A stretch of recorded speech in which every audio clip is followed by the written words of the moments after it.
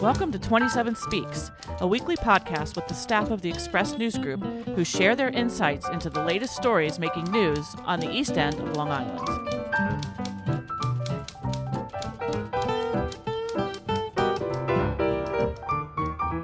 No, the outtakes of me just rambling are not anything anybody wants to hear. You guys don't want to hear it. No, it is. It's amusing. That's how we segue from like serious to not serious and vice versa. Yeah. It's very important. So, Bill, are we recording? We are recording. All right, gang, we're talking about art this week and lots of it. But is it worth anything? That's the ultimate question. So, visiting with us today, we have Bill Sutton. Hey, Bill. Hey, Annette. I'm Bill Sutton. I'm the managing editor of the Express News Group. Also sitting in today, we have Brendan O'Reilly. Hi, Brendan. I'm Brendan O'Reilly. I'm the features editor. And then we have Joe Shaw sitting in. Hi, Joe. Yep. Hi, Joe Shaw, executive editor.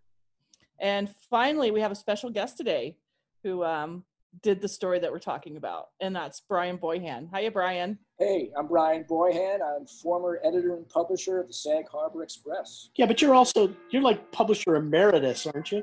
And publisher emeritus. Yeah. I just picture you in a cap and gown every time you say that. So, Brendan, I know that you have some pretty big news for us this week, and what is that? The Press Club of Long Island has awarded the Southampton Press the 2020 Best Community Weekly Newspaper. Yay, good for us. We're very proud of that. And this follows being the 2019 Best Community Weekly Newspaper for the East Hampton Press. So Western edition next year. So we have not slipped. That's good. We got to keep the bar high. Fingers crossed. For the Sag Harbor Express. Or the Sag Harbor Express, yes. Right. There we go. So read them all daily. Oh, wait, we're only once a week. Daily. Well, you should read them all daily anyway. It takes me a week to read it, so. It really does. I know it's true. They're chock full of steaming news. Yeah, my Sunday Times is still in the blue bag. I haven't gotten to it. That's typical, though. They have this thing called the internet now. Don't tell people about the internet, Joe. The interweb. And my name is Annette Hinkle. I am the arts and living editor of the Express News Group. It seems like suddenly, even though that this place has always been known for its artists, that suddenly people are starting to pay attention to this area and they never have before. So Michelle Trowering has a story in the art section this week about all of these New York City galleries that are suddenly coming out here. And Brendan, I'm sure you know a lot about this. We've always had a lot of pop-up galleries every summer, but this time around, it seems as if the galleries are thinking of this as a new place to really set up shop. And I had a conversation with Eric Fischel a few weeks ago, and he was the one that sort of made me think this might be a story. But he had compared how 57th Street in Manhattan became Gallery Row after World War II when all of the European artists came to New York. Same thing sort of happened with COVID. And now 57th Street is relocating to Newtown Lane or Job's Lane in the Hamptons, and that we're now getting these galleries that are not only setting up for the summer, but may actually stay here year round. His thought is that this is now going to become a new destination for artists and not just a summer playground. But we're talking high end though. That's the other thing. Like they're not selling pieces that you or I could probably afford. You know, when I read Michelle's story, it kind of reminded me of the year growing up in Irondequoit, New York, when my parents finally installed a swimming pool in the backyard, and all of a sudden I went from being kind of a lonely little kid to having a ton of new friends who just wanted to come over and visit and swim in the pool. And while that was fun for a little while, then it was kind of like, you know, yeah, you guys, you know, take it or leave it. And I think maybe we kind of should have a little bit of an attitude here on the South Fork and the East End. Okay, so what? We're going to have a little coronavirus, and all of a sudden you guys are going to come out here and the Hamptons is important now? Come on. Well, they're following the real estate. You know, there's people that have decided that for the time being, their Hamptons house is going to be their primary house. And there's people that were perhaps summer renters in the past. They tried to get a summer rental this year. Nothing nice was in stock anymore because they waited too long. And then they said, okay, well, then I'll buy.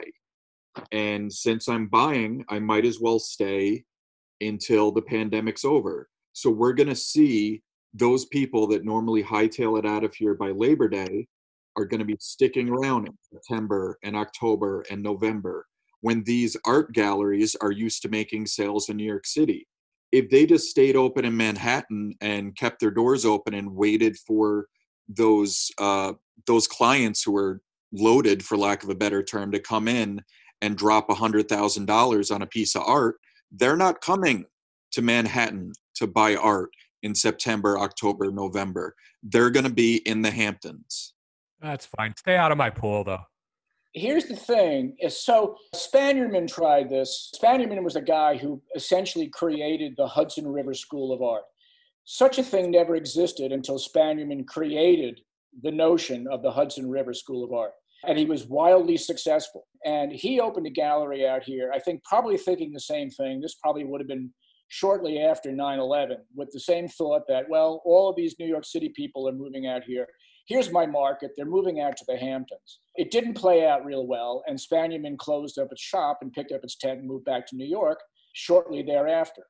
The people that I've spoken to in the art world feel that this is more of the same. I think it's probably worth an experiment for Sotheby's, or for, I know there was a couple of other galleries that were mentioned. Certainly worth the experiment to spend a couple of bucks to rent a space for a year, 2 years maybe. I'm not convinced that the Hamptons is the place where people buy $100,000 pieces of art, because you've had the population out here for a very long period of time. And you've had the artists out here for a very long period of time. And you've got galleries like Vered, or we'll talk about Elaine Benson later on, that had a history of doing business, but certainly not at the scale that occurs in uptown New York. I'm curious, we're talking about a very specific portion of the economy, and it's really unique in a lot of ways, right? I mean, I would think that the COVID crisis has had kind of little effect on that market, because certainly the people at the top end have the money to continue to spend. And I wonder how much it's an intrigue. I don't buy a lot of art myself, so it's very difficult for Damon's laughs in the background, which always makes me feel good. But I assume that the art market probably hasn't changed that significantly during the crisis, has it? I think the people that have that money to spend on that kind of artwork still have that money to spend on that kind of artwork, and it hasn't changed in that way. I feel like what may have changed, or may be changing, we'll have to see if this plays out. I don't think the moves out here are as temporary as they were after 9/11. You know, I get the sense that, yeah, we had that after 9/11 where people pulled their kids out of schools in the city and came out here and enrolled them locally, and then they trickled back to the city within a year or two. COVID feels more unsettling in that nobody can really see the end of this. You know, like 9/11 was a really horrible tragedy. It was an event that occurred on one day, the ramifications of which we're still living with. But it wasn't the same kind of dire feeling that like COVID has. One of the great things about galleries selling high-end art is that it's one of those businesses that can't be replicated online. You're not going to have an Amazon type website selling de Koonings the way that a clothing store can go out of business because they're competing with, Zappos selling shoes or something. Maybe when they get out here and they do make a little district in Southampton Village and maybe one over in East Hampton Village, they do tend to feed off of each other, right? It's like what they say about restaurants. A town with 6 restaurants has more successful restaurants than a town with 1 restaurant, because people know, oh, that's where you go to eat. Well, maybe that will be the place where you go to get fine art. And, the people that do go back to the city, they still love an excuse to go to the Hamptons. So if they're like, oh, we're going to the Hamptons this weekend to pick up some de Koonings. I do think that when the people go back to the city because Broadway's reopened and they're going to go chase Broadway and Lincoln Center, that those businesses might enjoy paying less in rent on Job's Lane than they've been paying in rent in Upper Manhattan. And I think the reason that this was never a huge art buying market is that, again, like Brian pointed out, those people sort of saved their art buying for their first residence. And I think the big question is how many of those residents are now going to be out here. So that's going to be an interesting thing to see whether the buyer market for art is actually out here. There's like two different worlds. Like I've seen people on Facebook comment, don't go to these fancy new galleries and buy your art, buy it from the local galleries. It's like they're like two different animals, you know, like I don't know, walking in and buying a de Kooning at one of these high-end galleries is not the same as buying a piece of art from artists that we all know and hang out with at the bar, you know? We've talked before about people relocating out and how they may become permanent residents now, and also leaving the city just for safety reasons. And those two things might both be in play here, I guess. And it's at least theoretically possible we could see a shift. I think there is such an allure and a seduction in New York City that the first wisp of it being safe, you're going to have this return wave get back to the city as soon as possible, because East Hampton is not New York City. Is that going to create a crisis?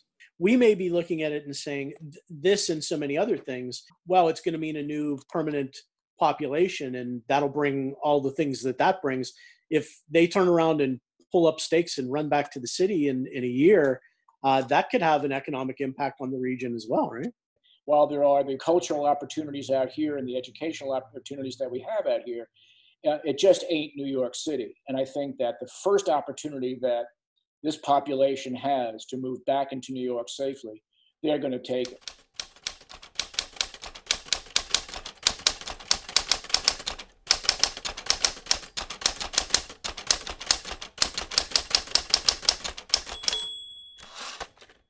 We had some interesting news that sort of, well, maybe non-news, we should say, Brian can speak to this, that the Southampton Hospital found a bunch of artwork stacked in a storage room when they were trying to make more room for COVID patients, some heavy hitters of the art world who lived here on the East End, who had donated work to the hospital.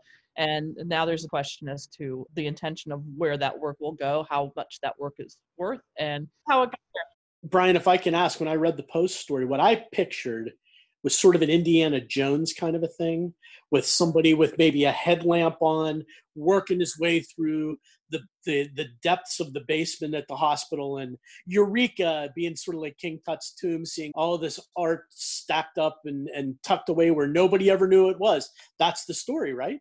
No. Not the story. It's not the story. It's too bad. That's a good story. So Bill had sent this story around, and I ignored it. And then on Tuesday, I'm going, I really got to come up with a story for this week. I'm running out of time. And I figured, well, nobody's got the story. This sounds like a slam dunk. This is a fun hospital discovers $1 million worth of art. And then, of course, you dig into a little bit more, and it made a left-hand turn, and it became something entirely different. The truth of the matter is, it was never really lost art to begin with. It was art that was stored in a storeroom. The hospital, according to hospital authorities, says that, well, no, we were perfectly aware it was there.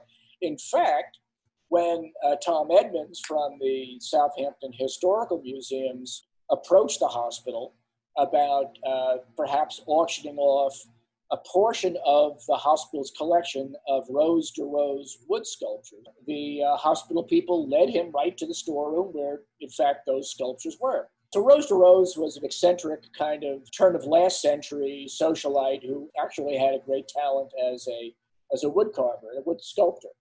And when she died, she left the hospital probably about 50 pieces that she had done.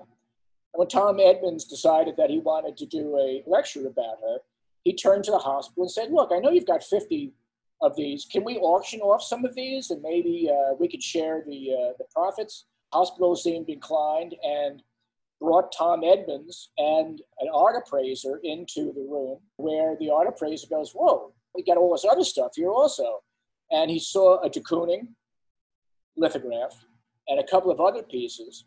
And as the story goes, said, you know what, I guess convinced Tom Edmonds that why not get some of this other artwork and we'll make an auction out of it. And maybe the hospital and the historical museum can split the benefits. So here's where it gets a little bit murky. So the artwork was, honestly, aside from this de Kooning lithograph, pretty mid-level art, probably worth more like in the hundreds of dollars than the thousands of dollars. Sounded good in the Post. The Post article breathlessly said that one expert said, oh, this could bring $1 million. Not even on a good day, I don't think, could that collection of art that they've discovered in the storeroom of Southampton Hospital glean $1 million. I think on a good day, the auctioneer thinks maybe $100,000. The hospital seems to think perhaps $30,000, $40,000 maybe. So it's not exactly the miracle windfall that the Post story made it appear. If someone misplaced $1 million of art at that hospital, they would have been criminally negligent. So I'm happy to hear that nobody lost $1 million trove of art, because I believe those people are very intelligent and they wouldn't do something like that. I'm just curious, Brian, why were artists donating to the hospital in the first place? Because of Elaine Benson. Elaine Benson, for anybody who's listening who may remember, and those who don't, owned a gallery in Bridgehampton, probably one of the first major galleries that represented local artists out here. She operated it, I guess, most of the second half of the last century, and she had great relationships with a lot of the local artists, Bill de Kooning, Elaine de Kooning, Bob Dash, Jim Brooks, and at the same time, she was also in charge of public relations for Southampton Hospital. So she had this link, and I was interviewing her daughter, Kimberly Goff, this week for the story, and she said, Mom always wanted the hospital to have a collection, since we had this great body of local artists out here, a collection that the people who worked at the hospital, the staff, as well as those people who were visiting patients or whatever, to enjoy. Was it ever displayed? Was it ever enjoyed? Yes, oh yeah, absolutely. And it's still, if you go to Southampton Hospital, the walls are filled with artwork, almost all of them done by local artists. And Elaine was the one who negotiated with the artists and convinced them to make donations. One of the bigger donors was Bill de Kooning, who actually spent quite a few visits at Southampton Hospital. And there are, according to my conversations, at least 3 major de Kooning pieces that are somewhere in the hospital. I spoke to Barbara Jo Howard the other day, who was in charge of their public relations. She said, oh, yes, the de Koonings are here. They're still here, but I can't tell you where they are.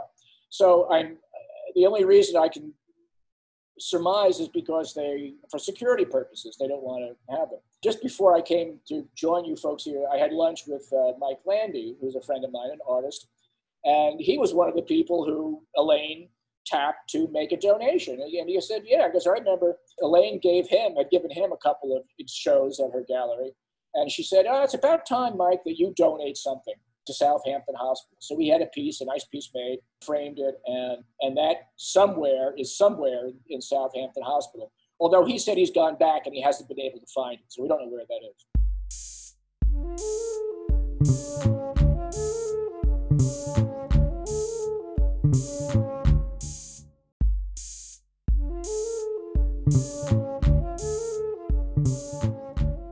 So I'm curious how the story, where it took another left turn, was this auctioneer from Massachusetts who apparently, allegedly, according to the story, took all of this work back to Massachusetts unbeknown to the hospital. I'm like, who is this guy? Who brought him in? How did he get out of town with all of this stuff in his possession? And does he think it's now his to auction? So here's where it gets a little tricky. When Tom Edmonds comes in with this appraiser, the appraiser is part of or works with the auction house, Kaminsky Auctions. And the hospital had said, well, gee, maybe we can sell a few of these pieces along with a couple of the Rose de Roses, and we'll have a little sale over on the grounds of the Southampton Historical Museum, splitting the benefits. So Tom Edmonds works with this appraiser, and the appraiser's on the premises for a few days, and they catalog a bunch of work. And the work leaves the property, and it goes to Massachusetts with the appraiser. Bob Challoner is under the impression that the work leaves, but is being moved over to the historical museums. So he is shocked to learn that the artwork is all up in Massachusetts, where the auctioneer has the auction house. And it's being prepped for auction because the auctioneer, who has an agreement with Tom Edmonds to auction off a catalog of artwork, including the pieces that were taken from the hospital, believes that he has a contract. He, in fact, has sent a truck down to pick up the artwork. He's had this appraiser on premises for 3 days, has invested a lot of time, and he is shocked to learn that the hospital is saying, whoa, wait a minute. We don't know what you've got. We haven't had this appraised. We want the artwork back. If you're talking about auctioning all this stuff off, we actually want to have it appraised ourselves to understand what the value of this is. So let's pause here for a second. And the artwork, as I mentioned, is not $1 million pile of art. It's worth $20,000, $30,000. The big piece is the de Kooning, and I'm going to get to this in a second, and a Calder that the auction house feels might be able to make $3,000. The rest of it is probably $400, $500, low hundreds. So the most interesting piece that I feel that is in this group of art that was taken up to Massachusetts is the portfolio, or one of the portfolios that were done in 1982. So in 1982, again, Elaine Benson runs into Dan Weldon, the master printmaker, at a party. And she corners him at the hors d'oeuvre table and says, Dan, isn't there something we can do with all of these artists to benefit the hospital?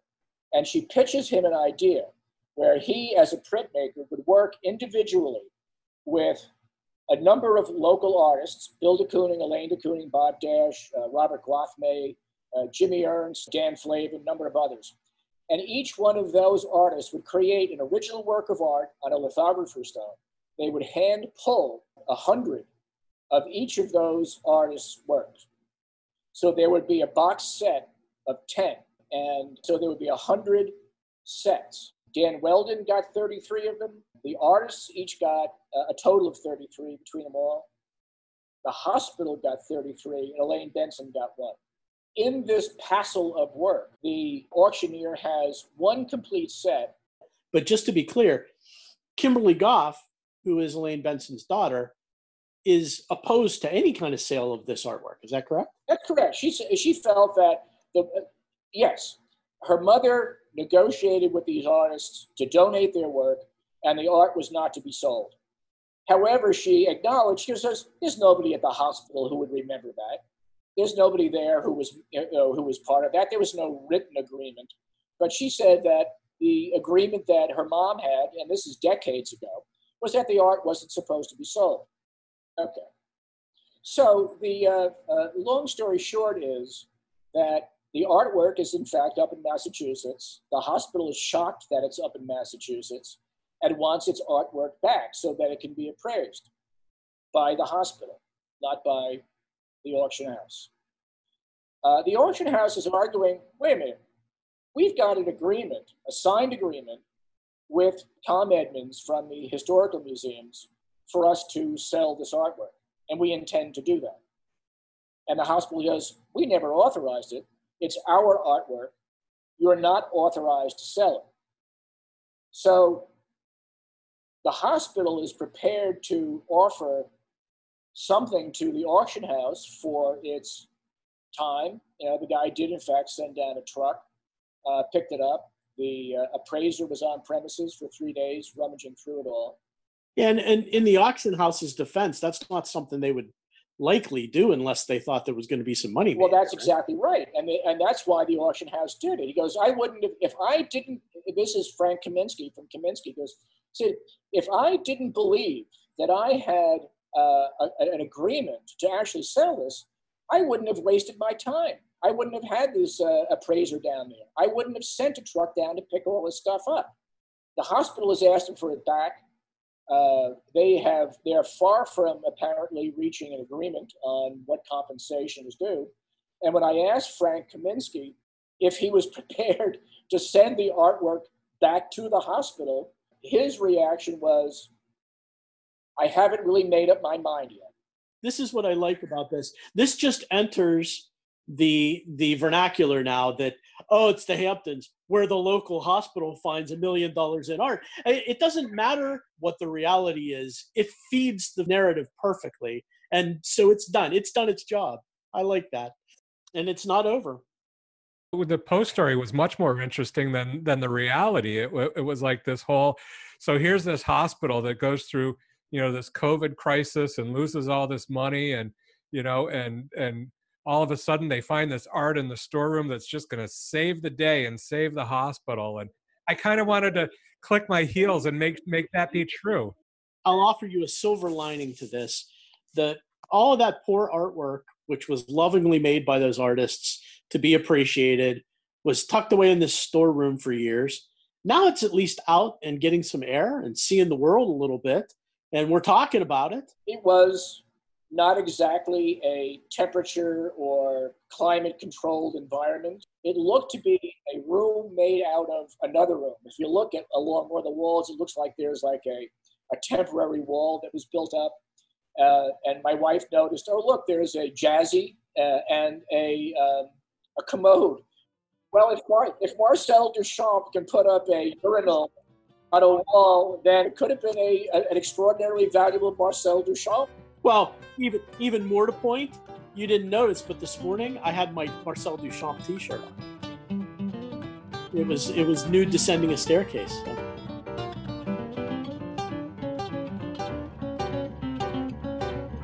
Thank you for listening. Join us again next week to hear what's news on the East End. Our interlude flute music is by Allison O'Reilly. Our opening and closing theme music is Boysdale Blues, written and performed by the incomparable Judy Carmichael. Listen to Judy's weekly show, Jazz Inspired, airing on an NPR station near you, or go to jazzinspired.com. 27 Speaks is a weekly podcast produced by the Express News Group, which includes the Southampton Press, the East Hampton Press, the Sag Harbor Express, 27east.com, and sagharborexpress.com. Find us on the websites or subscribe through Apple Podcasts.